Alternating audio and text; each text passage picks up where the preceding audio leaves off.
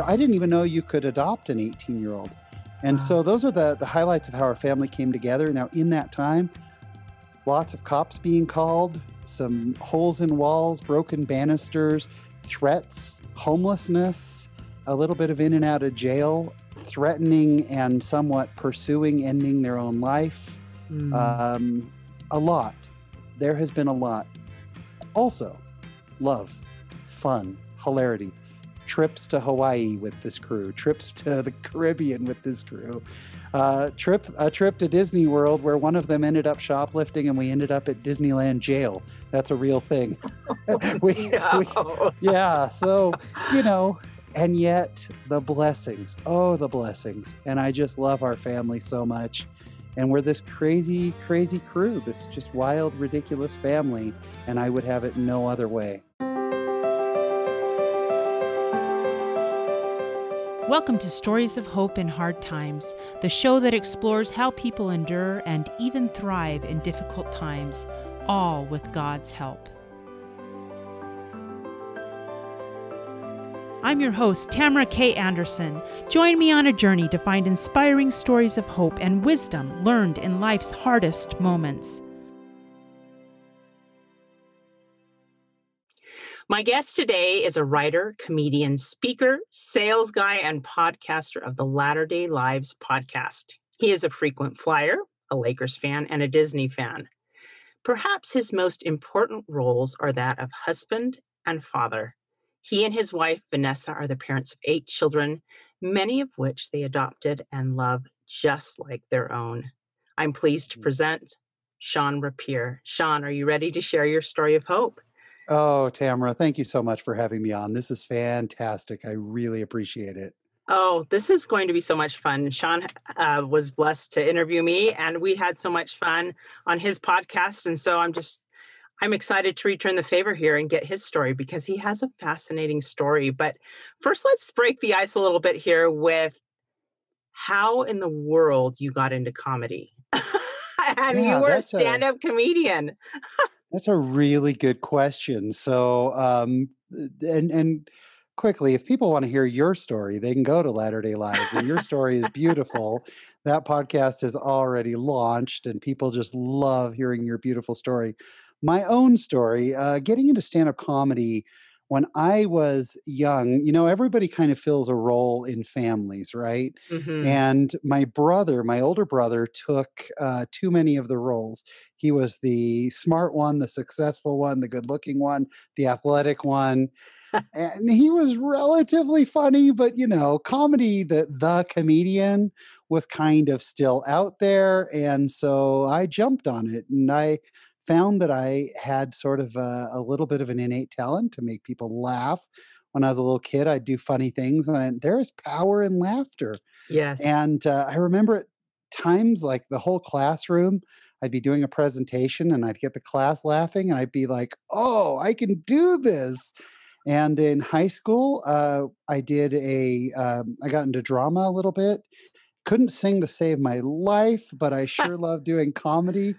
And so I kind of learned improv there. And then when I moved to Utah, I joined an improv group called the Garen's Comedy Troupe, and continued, and then went to Johnny B's Comedy Club one night and tried 5 minutes and fell in love. And that 5 minutes took me to 10 minutes, then 15 minutes, and then headlining, and then some touring, and a whole lot of corporate comedy. And yeah, so I kind of took it from there, and I still love it to this day.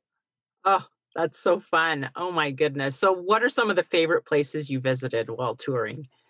So, I spent most of my time performing here in the state of Utah. I did all the comedy clubs here in Utah, and I did a lot of corporate events. One of the funnier places I went, though, there's an entertainer named Jason Hewlett, who is well worth looking up. Jason's an amazing guy. I've gotten the privilege of doing a lot of writing for Jason. He's an incredible guy. He and I have done a lot of shows together over the years, and we did one in Butte, Montana, Oh that boy. was just so fun. We got there was a big arena, and we looked around. There was the only heads without cowboy hats were ours. And we were in this big arena that normally I think hosted rodeos. And I just looked at Jason and said, "Brother, I do not know about this show." It just seemed like, man, it was all Western all the time. And here we were, somewhat city slicker looking.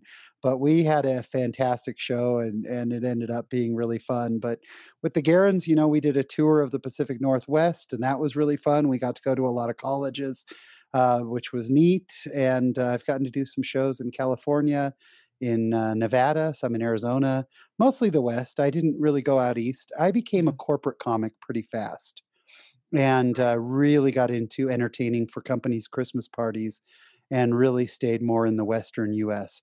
I also have a full time career that developed pretty soon thereafter, and that made it so that comedy was more on the back burner. Right. That's awesome. No, I think it's so fun that you've been able to use that skill, and just talking to you just like that, I think most people would get the initial impression like, "Oh, this guy has it all made." And that's No, not true, right? no, those people would be so wrong. Yes, I do not have it all made. So let's peel back the layers here a little bit and talk about your schooling and what Yes. that looked like and how that felt. Yeah, so I was born a long time ago, I like to say. What is it Steve Martin says? I was born at a very young age. Yeah, I was born in California, raised in California. I was born in Orange County, but raised in San Jose, California. And great parents. My parents are still married to this day, and good people. And I started noticing when I was a kid, when I was very young, actually. I started noticing I'd be sitting in the classroom, and all of a sudden a teacher would call on me and ask me a question, and I had no clue what we were talking about. I didn't know what we were saying, whatever. And then sometimes I'd get to class and he'd say, "Okay, time to turn in your assignment." And I'd look around and go, what assignment?" And this was in the late 70s, early 80s. Mhm. We just didn't really understand ADD. There wasn't an understanding of it, and it's very real. It's something that I lived with, and then compounded with that, I was told, which I think was very natural, "Hey, you just don't try. You're just not Mhm. listening. You're not trying." And I'd sit and I'd say, "I am going to try today. I am going to listen. I'm going to pay attention." And oh my gosh, wasn't that fun last night, that TV show? Where did they get that actor? I wonder if I could be an actor. Was that a real park he was in? And then next thing I know, teacher asks a question and I go, "Oh, for Pete's sake, I have no idea what's happening." And it was very, very difficult. And so I really struggled with that for a long time. And my grades got worse and worse in junior high, and then into high school. And by my sophomore year, I was apoplectic. I couldn't do it. I became very rebellious. I became kind of angry a little bit. And this was the 80s, so I showed it through all the punk rock trappings, of crazy Mhm. hair and everything from the 80s. And I just didn't feel like I fit in. And then my junior year, I was struggling so bad that I had gone to my 3rd high school, which was a continuation school, and I still just could not put the pieces together. And I came home one day and I said, "Mom, Dad, I'm done. I will never go back to school. And if you're whatever you're gonna do, that's acceptable," because it was such torture. You know what's weird, Tamara? To this day, today, Mhm. I struggle going to my kids' schools for activities. It's Really? still an uncomfortable place for me. I do not like being at a school. It brings back, and I had great friends. I have friends I'm still friends with in especially in high school. But to this day, when I am in a school for a school assembly, I can't wait to get out of there. My youngest is a junior now, Keaton. He'll be a senior next year. And then I'm done. And I'm actually really grateful. It makes me very uncomfortable to be in schools. And so I dropped out. My sweet mom said, "We're going to pay for a GED course for you so that you can prepare and practice. It's a 6-week course, and then you can take the GED. And I was like, Mom, if I'm going to go to 6 weeks of school, I'm just going to go back to school. I'm not going to go sit in some 6-week course. So I said, let me try the GED. I passed it, got my GED, and I was done. And that Oh, was really it for school. Later on in life, I tried going back to school at a community college, and same thing, brought back a lot of the same thoughts. And I just felt like there were other things I should be doing and could be doing. And so fortunately, I have a very scholastic wife who's like remarkable student. And school is her life. She works for the school district as a therapist, as well as she's a student finishing up a doctorate. So wow. yeah, That's she's in charge of the education of our kids. Our kids come home and go, "Hey, my grades are like C minus," and I'm like, "High fives, yes, passing grades." And my wife looks at me and I go, "I mean, what? No, not good. Not good. Is that not good? It's not good. Okay, not good. I've just been informed C minus is not good." So yeah, I do other things in the family. Yeah. So let me ask you just a real quick question, diving a little bit deeper on the Yeah. ADD. What are some of the things that you have found that have helped you be successful as an adult Hmm. that you wish you would have known when you were younger? So something that I don't know if it could have helped me when I was younger because it didn't exist, but I Mm, live and die off of technology. And mm. so, like, when we scheduled this interview, bam, it was on my calendar instantly. I have buzzers and alarms and calendars and reminders and emails. And, I use Evernote, the note taking app. I put everything into Evernote because it's searchable and then I can find stuff later on. Um, and that's been a big part of it. But then also just knowing that I have these issues and letting other people know because they're going to figure it out later, sooner or later. Sure. Just telling people, look, the first time that they ask me a question and then they say, "Yeah, I was just telling you about this an hour ago," and just saying, "You know what? I'm sorry. I have some struggles with learning, and I'm sorry about that." And it's frustrating. It's frustrating to me, but it's frustrating to others. And I know it is, and recognizing that it is, and that's okay. It's Hmm. just it's part of what I deal with. But I try hard. I really do try, and I try listening. One thing that helps me, I tend to watch people's mouth a lot. Is that hilarious? What a weird thing. I watch sometimes if I'm having a hard time really focusing, and especially I have a hard time listening when there's a lot of noise around me. So I Mm. will sit and I'll kind of stare at people's mouths to really catch the words that they're saying. Yeah, it's Wow. kind of an odd thing, but we didn't have any of that technology. What a blessing. iPhones and laptops and the web, and there are just lots of ways to structure things. But I'll tell you, if I don't put something in my calendar the minute I see it, yeah, not a chance I'm going to remember it. My calendar is everything. Well, it's interesting because one of my kiddos was diagnosed with autism and ADHD, and I just Yep. remember watching other families, especially at church, Hmm. and like some kids would like seriously sit on the row and not move, and then there was my child who was trying to climb under the bench and over the bench and around the side and throwing toys, and he just could not hold still to save his life. And I just remember thinking, what am I doing wrong? But Nothing. it's just part of who he is, and and Hmm. he does, if he's sitting at the table, his leg is moving. Yep. Yeah. This day.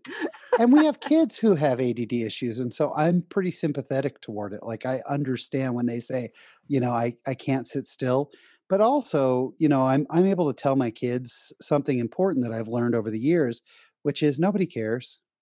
Mm, Hey, congratulations. What do you want? Do you mhm, want an award for having a struggle? Nobody cares. mhm, I try to tell my kids there are three things that matter. God loves you, we love you, and no one owes you anything. mhm, So, you have to figure these things out. Nobody's going to say, "We were about to fire you, but then we found out you have ADD, so it's okay. We're not going to fire you now." Like, mhm, you can't make excuses. And these challenges, they're real. We can share them, we can learn from them, but it can't become like oh, it's okay that I, fail at life because I have challenges. It's Mhm. just a matter of setting the right expectations. Mm. That's very smart, and it's a good perspective to have on that. So let's dive a little bit into your kids. You have a very interesting, blend of a family. Tell us a My little bit gosh. about that. Well, if you're ever on our street and you need Wi-Fi, I can get you the password, but just look for the name of the network is Dysfunction Junction. That is our home. We call our home Dysfunction Junction, and I don't want to know what our neighbors call our home. Um, but it's a surprising number of times we'll be in Walmart or whatever. We'll see a police officer, Officer Williams, how are you? They'll say, "Good. How's your son doing? Or how's your daughter doing? Great. Thanks for asking. Let me tell you, since you haven't seen them, since you haven't been here in 2 or 3 months." No, Mm.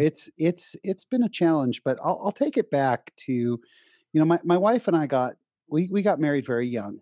I was 22, I think, when we got married. We actually are one of those really weird, I do not recommend, but it worked for us cases where we got married less than 4 months after our first date. And yeah, that's a You're crazy like my one. husband and I.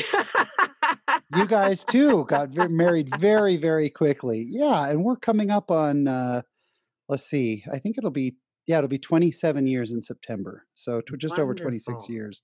Yeah, so we were going to be though the normal family, we were talking about between 3 and 4 kids, say normal.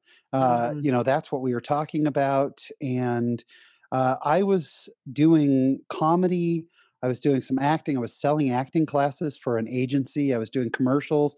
I was kind of living the life of Riley, and my wife was working for the Provo School District as an occupational therapist.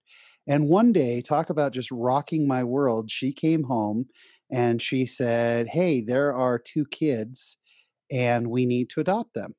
Out of the blue, like, what? What? And I had heard a little bit about these kids, and so I was working doing all of these other things, and at the same time, I was also, and this is, I don't like to brag about jobs and stuff, about how cool my jobs are, but I was selling frozen steaks door to door to make ends meet.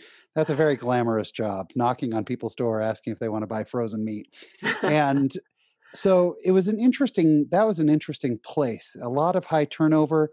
It was, hey, anybody who could sign their name could get that job.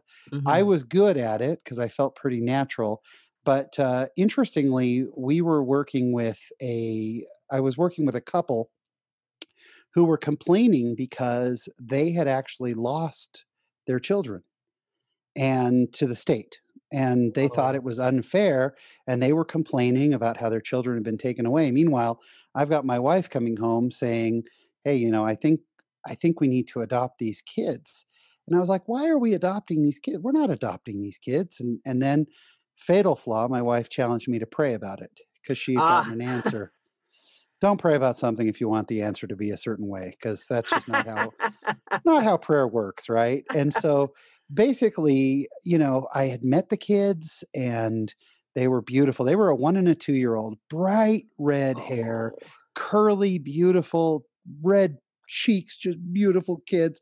But the 2-year-old was autistic, as well as some fetal alcohol issues and all kinds of just real problems. And at 2 years old, he couldn't speak at all. I mean, just grunts, and couldn't really formulate much of thought. No one really knew what was going to happen. He was very violent.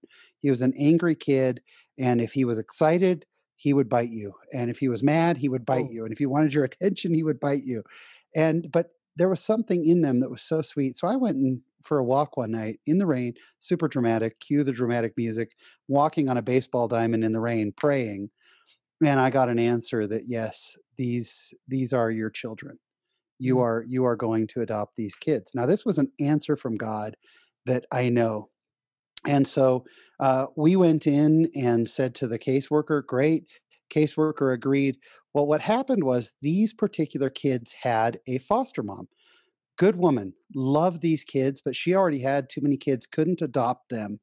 But she came over to our house, and when she saw this young couple, no clue what they're doing in a tiny little starter home, we paid $74,000 for our first home. It was built in 1947, I think, something like that. Mm, Anyway, she saw our home and she said, "No, I'm not sending the kids to this young family who don't know what they're doing." And mm, she had neighbors who were quite well off, who had already adopted 2 kids, who were looking for 2 more kids. And she went to them and said, "You should adopt these kids." And they agreed. They said, "Great, we love these kids. We're going to adopt them." And the social worker came back to us, the caseworker came back and said, um, "We're really sorry, but this foster mom has threatened to sue if mm. we give you these kids." Oh my word. And so we're giving them to this other couple. I was devastated. Tamara, I was beside myself. We had prayed, and this was right before Christmas. We're planning on Christmas with a 1-year-old and a 2-year-old. We had no kids, nothing. We were gutted. We went to California to visit my family for Christmas, and I kept praying, and I never want to second guess God, but I kept thinking, why would I get an answer like this? Mm, And then one day, a couple months later, my wife called me up and said, "Hey, you're not going to believe this, but the family that took in the kids are not able to keep them. And I don't know why, but wow. the team has already met and they're going to give them to us." And I said, "Nah, I need to know more. I'm not jumping back in. I'm not falling for this one Mm-hmm. again." So we went and met with this family one night, and we went in there, and they were a very religious family. And we sat down with them and we said, "What is the story?" And they immediately started to cry. And the mother said, "We have 2 adopted kids who we know God sent to us. They are our kids. They are our children." Mm-hmm. And David and Krista, who are our kids, she said, "Every night when I kneel down to pray with them, the Holy Ghost, the Spirit tells me these are not your children." Mm. And she said, "I can't take it anymore because I've fallen in love with them. And I still get that every night. And we still plan to adopt more kids, but been told again and again they're not our kids." Mm. And they brought down those 2 sweet little kids who were sleeping in pajamas, and my wife and I Oh, held them. And the 4 of us sat there and sobbed our eyes out, and the Spirit was so strong. And the next day, we went and bought a crib and a daybed and 2 high chairs and strollers. We went, and I swear we cleared out a Toys R Us, Kids R Us. And then the following morning at 8 a.m., we brought those kids home, and they've been with us ever since. They're wow. 24 and 25 years old now. And Wow. David, our son, is now living in a group home, but we had remarkably rough years in between. But he's now really thriving in this group home. And our daughter Krista is a dog groomer in Provo, and she was just over at the house Saturday. She's just doing wonderfully, and so that kicked off our journey into adoption. Now, a couple things you kind of think, well, that must be the end of it because we're handed these kids and Right, it right. all works out great. Well, funny enough, we went to meet with the parents and the birth parents, and they still hadn't legally been totally taken away yet. It was just trial separation. The goal was to reunite them. So we go in to meet with the parents. The parents walk in. Guess what? It's their coworker from selling frozen steaks What? and their kid's therapist, whom they had met my wife too. They're like, "Why is our coworker and our kid's therapist Oh my sitting here?" word. Well, guess what? We're married to each other and we're the foster parents for your kids. Yay! So Oh. we all sit down and have these meetings, and we had already a good foundation. And they kept telling us, and the parents had a lot of struggles, still do. And they kept telling us, especially the mom, the dad was a little checked out, but the mom kept telling us, "I'm sorry, you will never be able to adopt these kids. I will fight it until they're 18 years old, and will never relinquish rights." One day, my wife, Vanessa, calls me and says, "Get to the courthouse. They are willing to sign over rights." I jam over to the courthouse. What is going on? The birth mom's sitting there crying. Like I said, the dad's kind of checked out, and the birth mom says, "I realize I'm not going to win this battle. However, I need 3 people to get on the stand and testify that I love these kids. So my sister, my mom, and my best friend are all going to stand up one at a time and testify that I love the children so that it's on the record." Right? Now, you want to Mm-hmm. talk about God's hand in things. Yeah. We're ready to do this. All they're waiting for is the best friend. The best friend's not showing up. She starts to panic. This is a sign. I can't do this. I need these three Mhm. people. I need three witnesses to tell my children. So it's in the court record that I love them. Mhm. She finally says, I'm leaving. We're not doing this. I Oh. go walking over to her and I said, Annie, how many times when we were working together did you tell me how much you love those children? Let me be the third person. And she Oh, said, sweet. okay. So it was her mom went up and said, yep, she loves them. Her sister went up and said, yep, she loves them. I went up and bawled my eyes out. I don't think I said anything comprehensible. I think I was just sobbing. She loves them so much. And I testified. And that was it. Just like that. They were legally free. And a few months later, we adopted them. And they've been with us ever since. Wow. So incredible journey with them. Oh my We then word. ended up having a son, Miles, who's 22 now, an amazing kid. And then we had another son, Keaton, and I was sure that we were done. That's it, 4 kids. And then I was in church. Now, our one son, David, he had so many problems and went through so much with medication and therapy that for a little while he was actually at the state hospital. And they had him in there for a few months to try to figure out what was going on with his medications. So I went up there one Sunday to go to church with him, and I'm sitting there in church. My life was complete, everything was good. And a man was speaking, and he said, those of you in this room are called to work with those who need you. And Oh my. instantly, the Holy Ghost, the Spirit said to me, you will adopt a teenage daughter. In no uncertain terms, Tamara. It was not, hey, I feel like maybe. No, it was, and maybe it's because of ADD boy over here, but maybe I just needed to hear, you will adopt a teenage daughter. So I go home. Now, how am I going to tell my wife this? Right?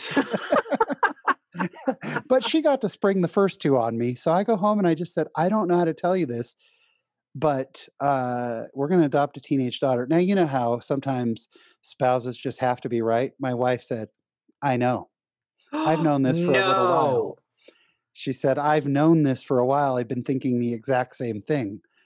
And so we put in our name into the state, and knowing that there were lots of teenagers who needed homes, we put our name in, and next thing you know, they start calling us. And they would call, and this might sound really strange to some people, but they would call and say, we have a young woman who, needs a home, and her name is Jenny. And we go, Jenny? That doesn't sound right. It like didn't feel right. It was like, no, Wow. that's not her. I didn't know who she was or what her name Mhm. was. But we'd go through the motions. We'd go down to the state building. We'd look through the file, whatever, and we'd pray, and we just didn't feel right about it. And this happened for several girls in a row. Mm. And then one day my wife called me and said, they have another young woman. Her name is Portia. And I went, ah, that's her. And my Mm. wife said, I know. And we could have signed the paperwork then. I received such a confirmation that Portia was our daughter. But we went through the process, and Portia had turned down other homes. Like, she did not, originally, she didn't want to be adopted. When she came in, she had her hair down in her face, wouldn't look up, wouldn't speak to us. And we just loved her and were talking to her. And at one point, she leaned over to her caseworker and said, I like these people. I think I could live here. And so, sure enough, and Portia has been through some of the most horrific abuse in her life. Like, Oh. the things that she went through would make any grown man cry. Like, the things that she went through, the trials and the struggles were just horrifying. And yet she was placed in our home. She was 14 years old, and we just absolutely love her. She'll be 30 in June, Wow. and we just absolutely adore her. So she was placed. So then that's it, right? We're done. No more. That's it. And at this point, my wife comes home at some point and says, hey, guess what? I got an email about a 9-year-old boy, and Oh. his name is JC, and he needs a home, and he's been through a heck of a lot. Parents went through a bunch of addiction, and it was bad news. And that time, I actually went, and when I prayed, I just went, Heavenly Father, whatever, just, I'll do it. You know, what am I going to do? It's very funny because when I look back at David and Krista, it was like, I'm going to pray and get an answer. I will step up and do the right thing. And this time I was like, yeah, sure. We got a bedroom. Yeah, send him, whatever. Like, it's so, this wasn't being put in our path just by whatever. And we knew. And so we adopted him, JC, our son, who is 18 years old and is just a dynamite kid. A lot going on, comes from a background of a ton of abuse. You want to talk about a tender, tender mercy of the Lord. He loved his birth parents. That's one thing about adopted children. Some of them are very angry with their birth parents, but they love them. And if they had one wish, it would be to be reunited with their birth family. They all want that. I want that. Who doesn't want that, right? Sure. And so, but his mom and dad had a lot of challenges. And my wife, very shortly after we brought him into our home, before he was even legally adopted, my wife had this strong feeling, hey, why don't we build a bridge together? You and me, let's go meet your birth parents at a park and let's take some photos of you with them. Won't that be wonderful? And I was out of town on a business trip, but she packed up some food and they did a picnic and she took a bunch of photos of our son with his birth mom and his birth dad. And they had a wonderful experience. A couple of months later, very suddenly, his birth mom passed away. Oh. Actually, it may have been weeks. I mean, it was very, very shortly thereafter. But what did he know? He knew that his adopted mom loved his birth mom. And then, I don't know, I'm bad with timelines. Maybe a year later, his father passed away. Oh, wow. And thankfully, he was here with us. He had a safe home. And just more energy. If we could find a way to bottle JC's energy, it would be amazing. And he's had some big struggles, really big struggles. We have a lot of broken furniture and some holes in some walls, and yet he is doing so great right now, better than we ever expected. He is doing wonderful things, and he's 18. And then that led us to, this was done. This was it. And then my wife got another email about a young lady named Chloe, who was 14 years old. And sure enough, another just, we have a bedroom. Heavenly Father, is this the thing? Yes, it's the thing. She's your daughter. Guess what? She's your daughter too. And so we brought Chloe in, and Chloe really was a challenge in a lot of ways, and yet so sweet and so loving and so beautiful and cheery. And we have such a close relationship. She is now 22 years old. She comes over at least twice a week, stops by and hangs out with us, and just a wonderful kid. So we adopted her. That was 7. She had a brother who is severely autistic, verbal, but will never be able to live on his own. And we met him a couple of times. He has a lot of behavior issues, a lot of rebellious anger issues. He's a full blood brother to our daughter. And he came to her high school graduation. We had him over to the house a couple times, but didn't really know him. We got a call from the state and they said, hey, he's about to turn 18 and time out, and he doesn't have a family. Oh. And would you be willing to adopt him? And at that point, I got 7. What's 8? And so we adopted we adopted him, and that was just a couple of years ago. And he's living in a group home. He and our other son David have become fast friends. They talk almost every day. They call me all the time saying, I was just talking to David and here's what's going on, and they've got big plans together. I took David, and his name's Cameron. I took them to Disneyland together. Wow, that was so fun. Just amazing. And so, I didn't even know you could adopt an 18-year-old, but apparently if you're you have to be more than 10 years older, and the person has to be legally free, and then you can adopt them. And so those are the highlights of how our family came together. Now, in that time, lots of cops being called, some holes in walls, broken banisters, threats, homelessness, all kinds of, a little bit of in and out of jail, a lot of in jail, threatening and somewhat pursuing ending their own life. A lot. There has been a lot. Also, love, fun, hilarity, trips to Hawaii with this crew, trips to the Caribbean with this crew, a trip to Disney World where one of them ended up shoplifting and we ended up at Disneyland jail. That's a real thing. We No. yeah, so, you know, and yet the blessings, oh, the blessings. And I just love our family so much. And we're this crazy, crazy crew, this just wild, ridiculous family. And I would have it no other way. So Mm. that's a remarkably long answer to a very short question. No, but it's so fascinating to me. We're going to take a quick break, but when we get back, we're going to dive a little bit deeper into how Sean's perspective has changed since adopting all these wonderful children. Stay tuned. Hi, this is Tamara K. Anderson, and I want to share something special with you. When our son Nathan was diagnosed with autism, I felt like the life we had expected for him was ripped away, and with it, my own heart shattered as well. It's very common for families to feel anger, pain, confusion, and anxiety when a child is diagnosed. This is where my book, Normal for Me, comes into play. It shares my story of learning to replace my pain with acceptance, peace, joy, and hope. Normal for Me has helped change many lives, and I'd like to give this book to as many families as possible. We've put together something I think is really special. My friends and listeners can order copies of my book at a significantly discounted price, and we will send them to families who have just had a child diagnosed with autism or another special needs diagnosis. We will put your name inside the cover so they will know someone out there loves them and wants to help. I will also sign each copy. You can order as little as one or as many as hundreds to be shared with others. So go to my website, TamaraKAnderson.com, and visit the store section for more information and to place your order.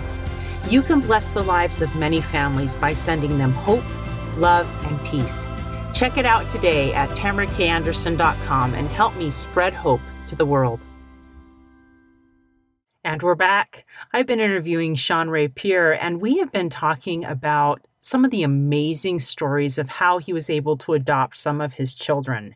You know, one of the questions that's been kind of buzzing around in my mind is how has your perspective of God looking at his children changed since you've become a parent to so many different children? Yeah, thank you. I think that's a great question. So I think part of it is we get very hard on ourselves, and we're always harder on ourselves than we are on our children because we see the longer view. For ourselves, we tend to have blinders on. We look at today, or I keep failing in this one way. I keep failing in this, and I can't see my own value. And I think God takes the long view, and he has something we don't have. And that is perspective as to what's next. You know, I mean, I'm 48 years old. I don't know what it's like to be 55. I have Mm-hmm. no idea. So to me, life kind of ends at 48. Mm-hmm. For God, it doesn't. And not only does it keep going on until hopefully I'm 80 or 90, I hope. And then he also knows the eternities. Well, Mm-hmm. I know for my children, you know, when I see them too hard on themselves at 17, at 18, at 25, at 30 years old, I'm able to say, yeah, I know that's a big deal now, but you're going to get through it. I know that because you're going to make it to 40 and 45 and 48 where I am. Now, I don't have that long view that God has, but the infinite love that I feel for them and that we are going to make it through it together and you're going to be fine. And the little things, it's so funny because I'll have, you know, a 15-year-old or an 18-year-old or now even, you know, mid-20s come to me and say, oh, no, this is the end of the world. I've got this and I've got this. And I kind of roll my eyes and go, okay, that's not the end of the world. Let me help you through it. And I go, you know, part of me thinks, how could you be so short-sighted? Why do you think that's so dramatic? And then that night I'll get on my knees and say, oh God, I have this and that, and it's the end of the world. And I'm sure he's going, that's adorable that you think that you have a big problem. And so it really gives that perspective. And I love it. The other thing that raising our children has done for me is, you know, and you talked about it a little bit when I talked to you, you have you have sort of an expectation for your child. And you have these expectations that they're going to do X, Y, and Z, and I expect to see them. I want to go to their wedding, and I want to go to their, graduation from college, and I want to go to, whatever. And it shifts your perspective. And sometimes I hear, like, I'll be talking to a neighbor or a friend, and I don't mean to diminish their pain, but they'll be like, "Oh, this kid, he's not going to go to college. It's the end of the world. We've failed as parents because he wants to work full time instead of going straight to college. What are we going to do? We don't sleep at night."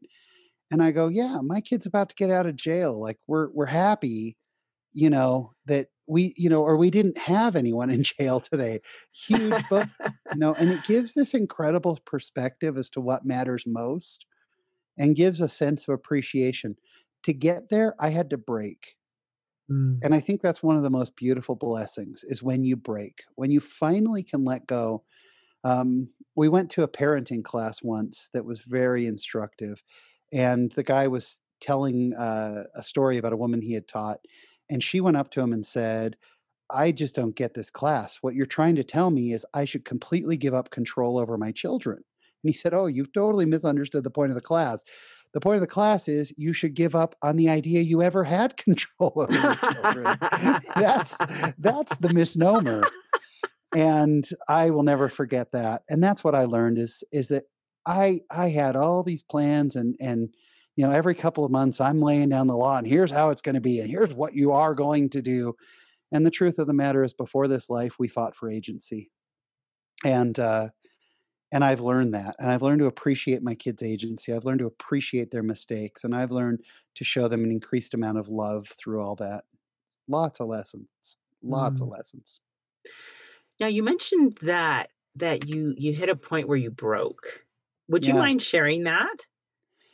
Yeah, I think there was a time, uh, there are certain eras in our lives where things just get really rough. And there was a little while that I was traveling. So I work in sales. I've been very blessed. I've never been without work, which has been a tremendous blessing for me. Mhm. And I've been in the consumer electronics industry for a long time. I have actually flown more than 2 million miles with Delta over the course of my career. I've been international sales, I've done US, all of it. And there was a time where I was traveling a ton. My poor sweet wife was home with these kids that I mean, it was constant destruction, screaming. You've been through it. The screaming fits, broken furniture, holes in walls. The threats, the stealing, the lying, the constant conniving. And it was just to the point where no one was happy. No one. The kids weren't happy. I wasn't happy. It was taking its toll on our marriage. And I was happy to be on the road, Mhm. and it was hard. And everyone was kind of just unhappy. And that's when I realized, we need more of the atonement. We need more of Christ. We need to be focused more and we need to stop trying to control. I think that's what broke me was stopping the need to micromanage and control. You can scream at a kid who's been through seeing a parent pass, which unfortunately two of our children have, um, or a child who watched his dad shoot up heroin when he was 5 years old and then make Mm. himself breakfast. Like, the things they went through, to think that you're gonna scream at them and tell them how they're going to behave, I look back at it and I go, "How nonsensical is that?" Mm. Who was that who thought that might work? And I think where I broke was finally just recognizing that I needed God and I needed to understand His plan. Um, and once I kind of broke that way, like, "Hey, you know what? Being unhappy doesn't work. It's not working. We might as well Mhm. be happy." We might as well be happy because God has a plan. And it's certainly my way is not working, and getting mad and yelling and being miserable and being depressed and everything else sure doesn't seem to be helping anyone, least of all me. Mm. I had an interesting experience one night with actually um, one of my kids was had moved out of the house, and I was very, very concerned about this child of ours. And I was in Miami. I was in a hotel room, and I was so overcome with worry. I knelt down and I just prayed and I poured my guts out. Heavenly Father, you've got to bless us that we'll know how to help this kid. What do we do? What do we do? And I was so racked with this pain and what do we do? And the Spirit came to me with a really unexpected answer. 3 words. He said, "He is mine." And that was it. That was the entire answer. He is mine. And as I finished my prayer and pondered it, I realized that what God was saying is, who are you to sit and freak out over this kid? He's not yours. This is earth. This is temporal. All children are mine. I am God. Hmm. You relax. You take it easy, pal. Deal with your own issues. He's mine. And I got so much peace that I called my wife and I said, "Hey, I was praying about this child of ours." And my wife said, "That's so funny because I was too." Before I could even finish, my wife said, "I was too." And I got this strong feeling that God has this. For whatever reason, I've got the feeling that God has this. See, she had to be first again. So, um, and I said, "Yes, I got the same thing that these kids," and we forget that. And I think sometimes in our frustration, in our pain, in our guilt, in our depression, in our whatever, and I don't want anyone to feel worse about themselves for it. I should say for myself, there was a little bit of a lack of faith. Mm. Like, "Oh no, everything's out of control." Well, 2 things, those 2 things can't be true at the same time. God has this, God is merciful, God is all aware. These are God's children, and this is totally out of control and it's all my fault. Those Mm. 2 things can't coexist. They are not both true. And so we have to choose the truth that God has this. That is such a powerful shift to Yeah. pause and think about that. That it takes that tremendous burden away, but it's a shift in perspective that you probably have to remind yourself of over and over and All the over again. time. Yeah. God's got this. Yeah, and eventually it passes, and it's like, what else is gonna happen, right? Like, you get to a point where it's like, we survived. We've survived visiting kids in jail. We've survived kids running away and being gone for 2 days where we didn't know where they were. We Mm. survived finding out that a kid stole from Walmart or stole from Disney World or stole from the neighbors, Mhm. we've survived having kids threaten to kill us. We've survived once you get through all these things, you kinda go, "Oh, yeah. What else are we gonna do? The only thing we can control is how we respond to it." And Mm. I think respecting agency has been such a blessing. Um, I was I was on a flight once, and it was funny. When I got on the flight, it was my dad's first cousin, and I hadn't seen him in years. Oh, But we wow. got seated together, which was a blessing, and we sat talking. And he was telling me about my cousin who had gone through a really rebellious period and gone to his dad and said, "Dad, I don't want to go to church anymore. I don't want to live by the rules anymore. I don't want to whatever." And he said, "Son, I need to process this. I really need to think about this." And so he called a friend of his who was older and much wiser. And he said, "My son said he's not going to go to church. He's not going to have faith. He doesn't want to be a part of the family prayer, all that." And his friend said, "Well, what are you going to do about it?" And he said, "I want to say to him, son, you are living in our home. You're a teenager. You're going to go to church. You're going to go to church activities. You're going to pray. You're going to study. You are going to do all these things because you live in my home and you don't have a choice about it." And Mm. his friend said, "I'm pretty sure that that plan was proposed and voted down. Why don't you try again?" And my uncle said it hit him that all we can do is really show an increase in love and trust God to do the rest. And we don't give up. We keep instructing and we keep guiding. But now he still has such a relationship with that child. And that was a tremendous lesson for me to learn. I'd love to dive a little bit deeper into love and what you have learned about love through all of Yeah. this. It's interesting. Love is not a temporary thing. Love has to be a deeper sentiment. That's one of the things I've really learned through all of this process of raising these amazing children. is, and it's interesting when children go through what they call attachment disorders. And what it really is this child bonded with somebody and then was ripped away. And that pain was so intense.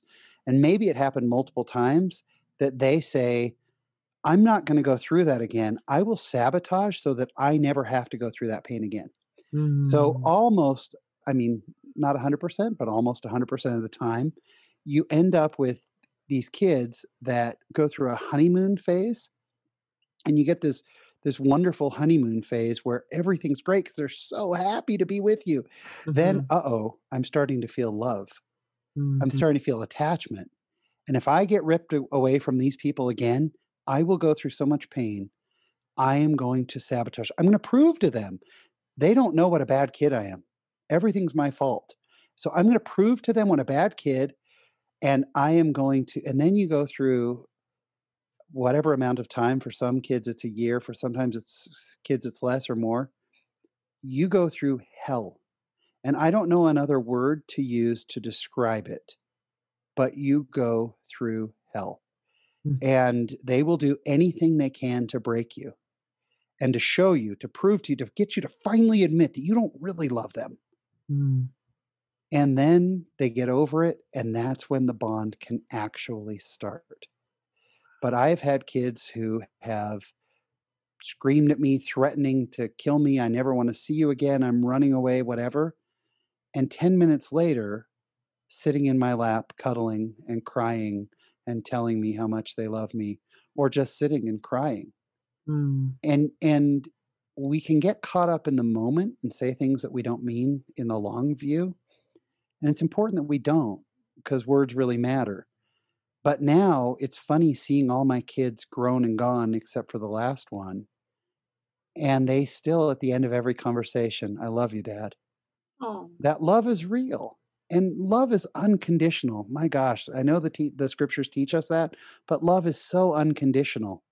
It really is. And we cannot bring people into our lives with conditional love.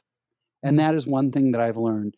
And there are people who often will say to us, man, I don't know how you guys do this. I don't think I could. Well, you're probably right. Tamara, I listened to your story and I go, I don't know if I could do that. And I'm Mhm. probably right.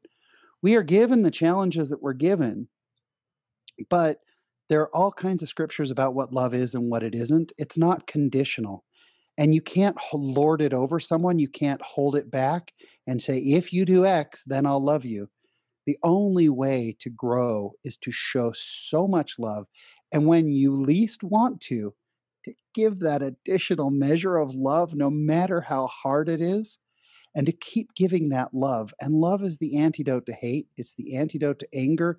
It's the antidote to everything. And there have been times where we've had to say, I love you and you need to move out. Mm. I love you and this hurts me so much, but I'm calling the police. And I'm Mhm. calling the police because I love you, or I'm asking you to move out because I love you, or you're grounded because I love you, or we're going to talk to the school and tell them what you stole because I love you. Mhm. And you have to trust that that will come back around to you, because in the moment they hate it. And they're like, if Oh, you I'm love me, sure. you wouldn't do this. Love cannot be a weapon.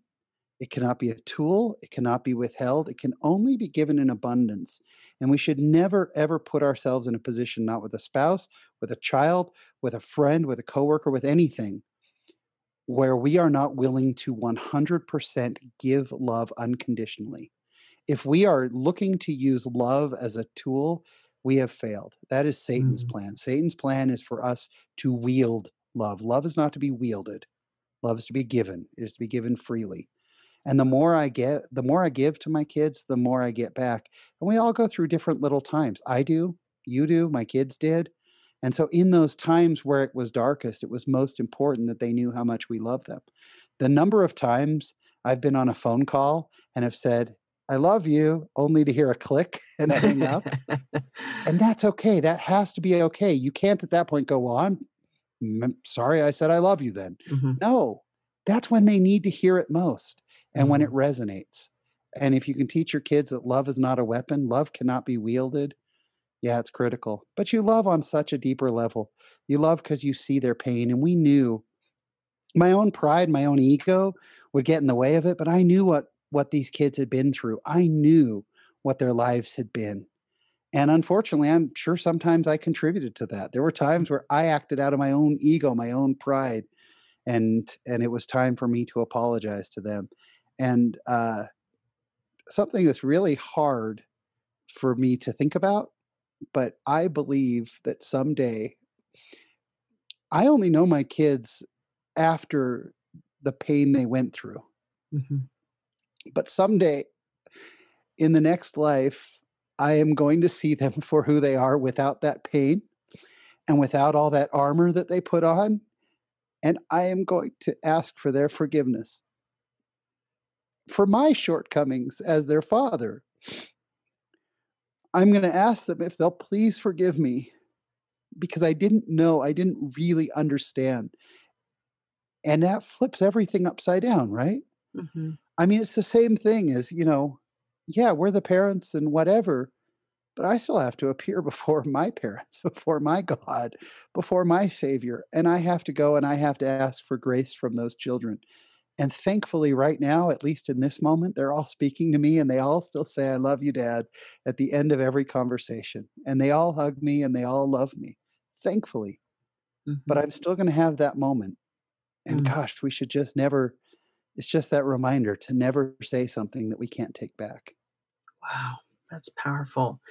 Now, I can't imagine that this love was something that you just snapped your fingers and instantly had. Um, what did you do, or how did God bless you? What did that process look like to get to that level of love? I think in the scriptures they call it charity, but um, how did you do that? Like, I'm sitting here going, "Oh my word, that is such a deep level of understanding of love and compassion and all that." Yeah, it's a great How question. did that process, what did it look like for you?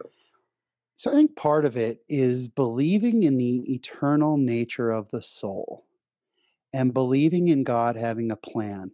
So, I, in the same way that you love a baby, and I've gotten to watch two babies come into my family, and I've been able to say, those are mine.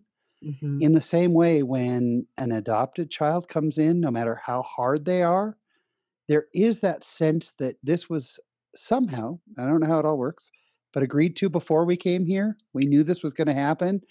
We were just meeting up a different way.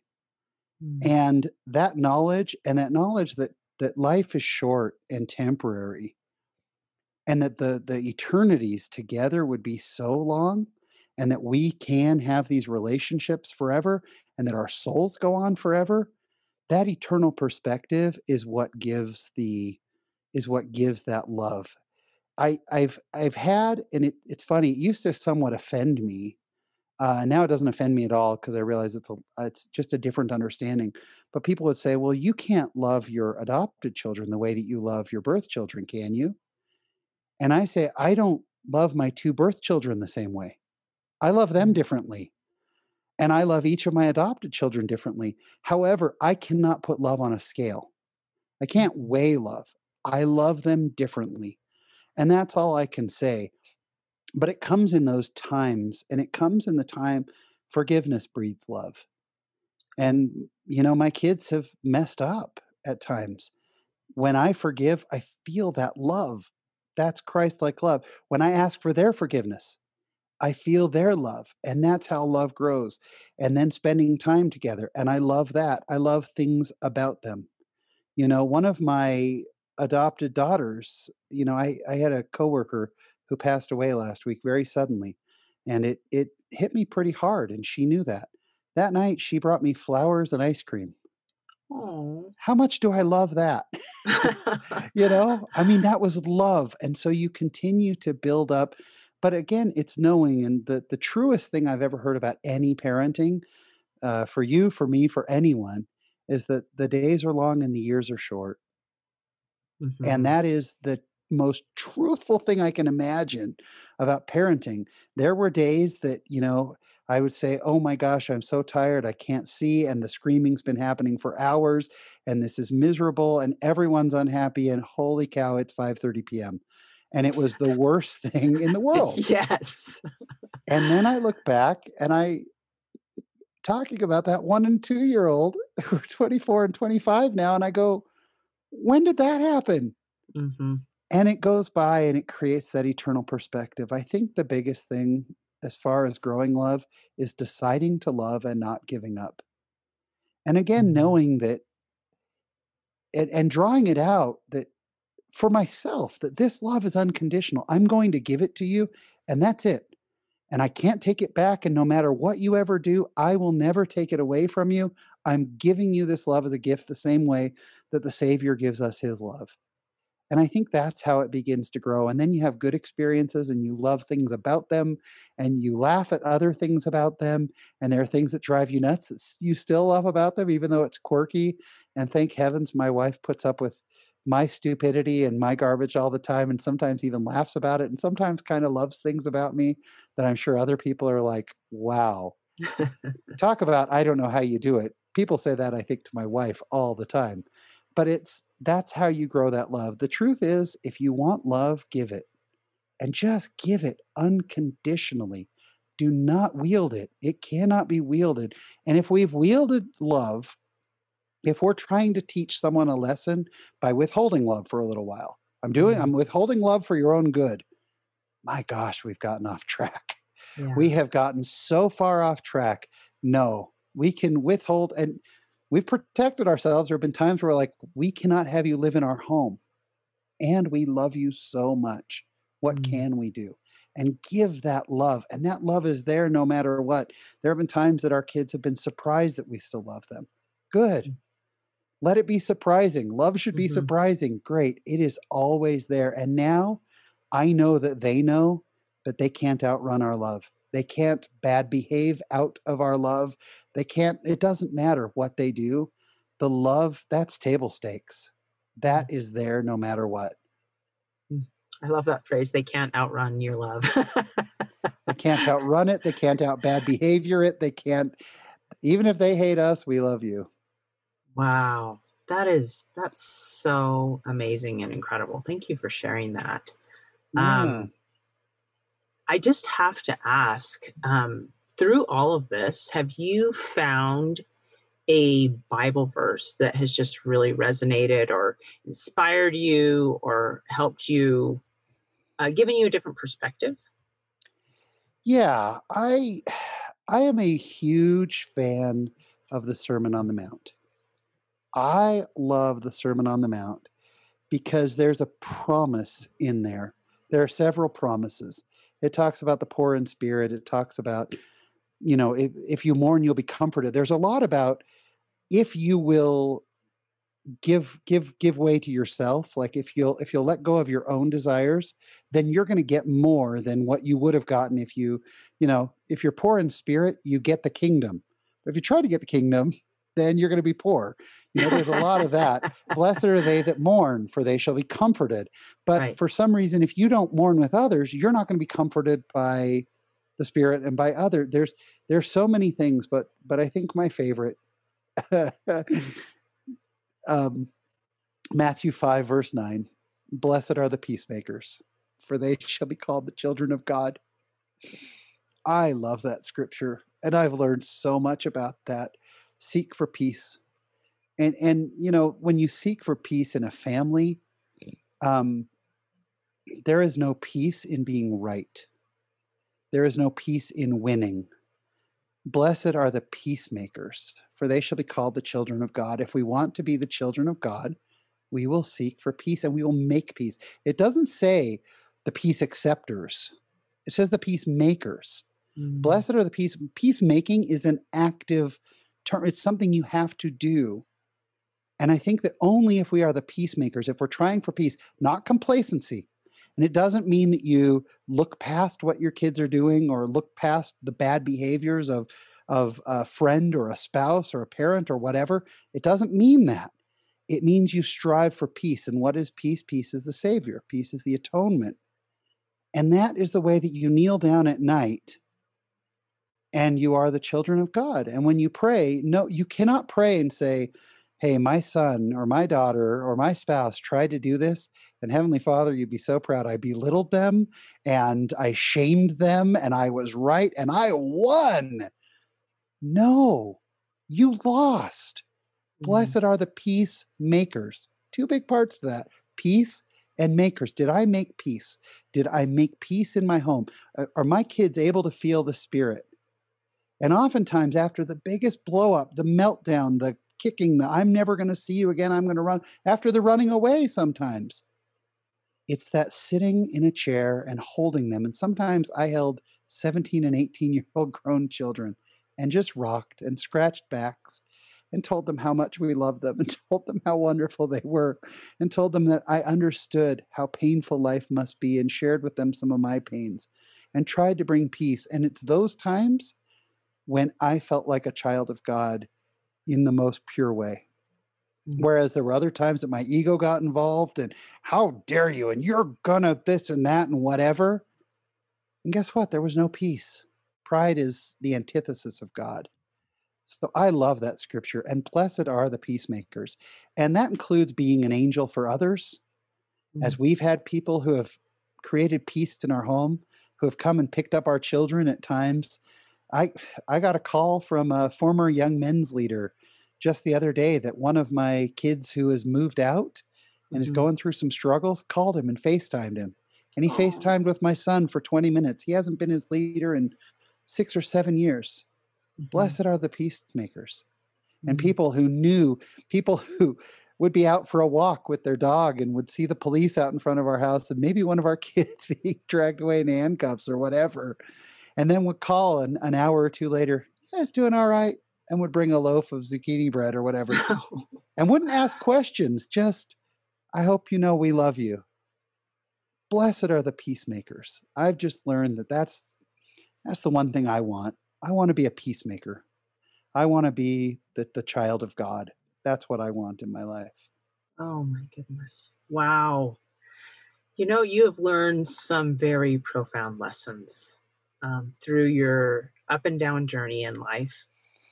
And thank you for being willing to share those with us today. And I know there's going to be people that are going to want to find you online and connect with you. How do they do that? Why don't you tell us a little bit about how they can find you and where they can listen to more of Sean? You, there is plenty of Sean to be listened to. No, I would say, and I need to get this in before I plug myself. This has been a little bit of a running theme, but I cannot overstate the importance of a strong marriage. And my wife is my absolute rock of Gibraltar. She is a solid rock. And my kids know it. They know that dad can be a pushover and dad can be swayed and dad can be whatever. And my wife is solid, solid in her love, solid in her patience, no nonsense. She is the reason that we still have relationships, that we still have everything, and the reason I have sanity. I have no clue what this woman saw me to begin with, and I have zero idea how she has stuck with me for all these many years. But I will tell you that my kids would tell you, yeah, dad's a little bit of a weirdo, but mom is solid, and I just love my wife, and she is just amazing. If people want to hear more of my yammering, which I'm pretty sure my wife does not, but if people want to hear more of me, I do have a podcast that I've been doing for a little over 3 years. It's called Latter Day Lives, and I interview people from our faith. We call it conversations with fascinating people who happen to be members of our faith, which, what a blessing to have you on the show. But we've had on actors and singers and authors, and then just people with an interesting life story, people who, former drug addicts or people who have turned around their lives through Christ. And that's incredibly moving. And I've met some incredible people. And then the other thing is, and this is really bizarre, but if you like good barbecue, I'm part of a competition. We are a competition barbecue team on Instagram. It's called Gabbacue, Gabbacue, and we do competition barbecue. We compete all over the place. We competed in St. George 2 weeks ago. We'll be down in Vegas in a few weeks, and so that's how I keep my sanity, is doing competition barbecue. But Latter Day Lives has we have an Instagram page and a Facebook page, and I will say it is not for people just of our faith, which, people might say, oh, I'm not of your faith. We actually have quite a listening base of people that are not only, not specifically part of our faith, are Christians, but I have listeners who are atheists, I have 2 listeners who I know who write to me somewhat regularly who are devout Jews. And it's really an uplifting, just fascinating place where people testify of how faith has affected their lives, and they talk about their lives. It's a fun show. That is so awesome. Okay, before we close, you have to tell me your favorite thing to barbecue. That's a great question. It's funny. My go-to probably is whole chicken. I like Ooh. doing whole chicken. So yeah, I do a kind of chicken. This is at least once a week where you split it in half. You basically cut out the backbone, and then you can either, crack the rib but I hang it. I actually put it on hooks and I hang it over fire, over wood. And I smoke chicken that way. That's probably my favorite. It's simple, it's easy, it's, and it's so delicious. Just love a good smoked chicken. And now I'm hungry. Well, one of these times when COVID's all done, we'll have you guys over and we'll barbecue. It's a lot of fun. So. Oh my goodness. Well, Sean Rapier, thank you so much for coming and sharing your story of hope. I have just been so motivated, and I think I've learned so much, especially about love and being a peacemaker. So thank you for sharing that with us today. Well, thank you for all you're doing. It's interesting, as you know, it's a little different being on this side of the microphone. Yes, it is. We're not used to opening ourselves up as much. So thank you for the opportunity. Thanks for all the wonderful work you do. I learned so much from you as well. So thank you. Hey, thanks so much for listening to today's show. If you like what you heard, subscribe so you can get your weekly dose of powerful stories of hope. I know there are many of you out there who are going through a hard time, and I hope you found useful things that you can apply to your own life in today's podcast. If you would like to access the show notes of today's show, please visit my website, storiesofhopepodcast.com. There you will find a summary of today's show, the transcript, and one of my favorite takeaways. If someone kept coming to mind during today's episode, perhaps that means that you should share this episode with them. Maybe there was a story shared or a quote or a scripture verse that they really, really need to hear. So go ahead and share this podcast. May God bless you, especially if you are struggling with hope to carry on and with the strength to keep going when things get tough. Remember to walk with Christ, and He will help you bear the burden. And above all else, remember, God loves you.